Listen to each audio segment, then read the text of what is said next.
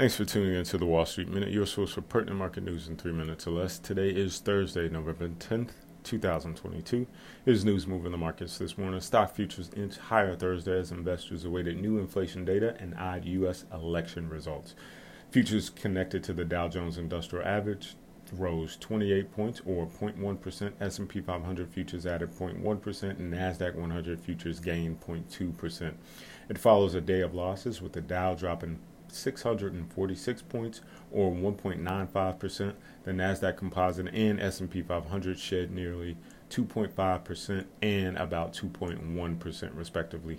The declines came amid uncertainty stemming from the U.S. midterm elections. The market had hoped Republicans would take sweeping control of the House of Representatives and the Senate on Tuesday, a situation that would create gridlock in Washington, D.C.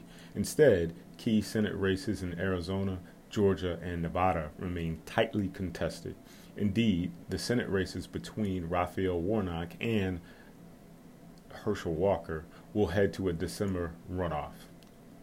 Stocks suffering worsened later on Wednesday after crypto exchange Binance announced that it was backing out of plans to acquire its rival FTX.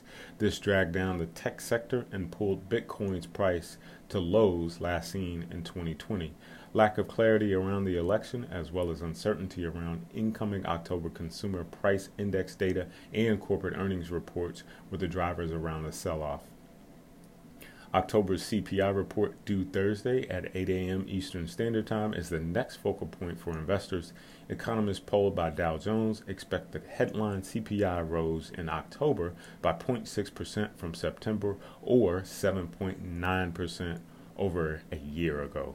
Its key report, the Federal Reserve, which will meet again in mid-December. Weekly jobless claims are also due out on Thursday morning at approximately 10 a.m. Eastern Standard Time. And that's news moving the markets this morning. Thanks for listening and happy trading.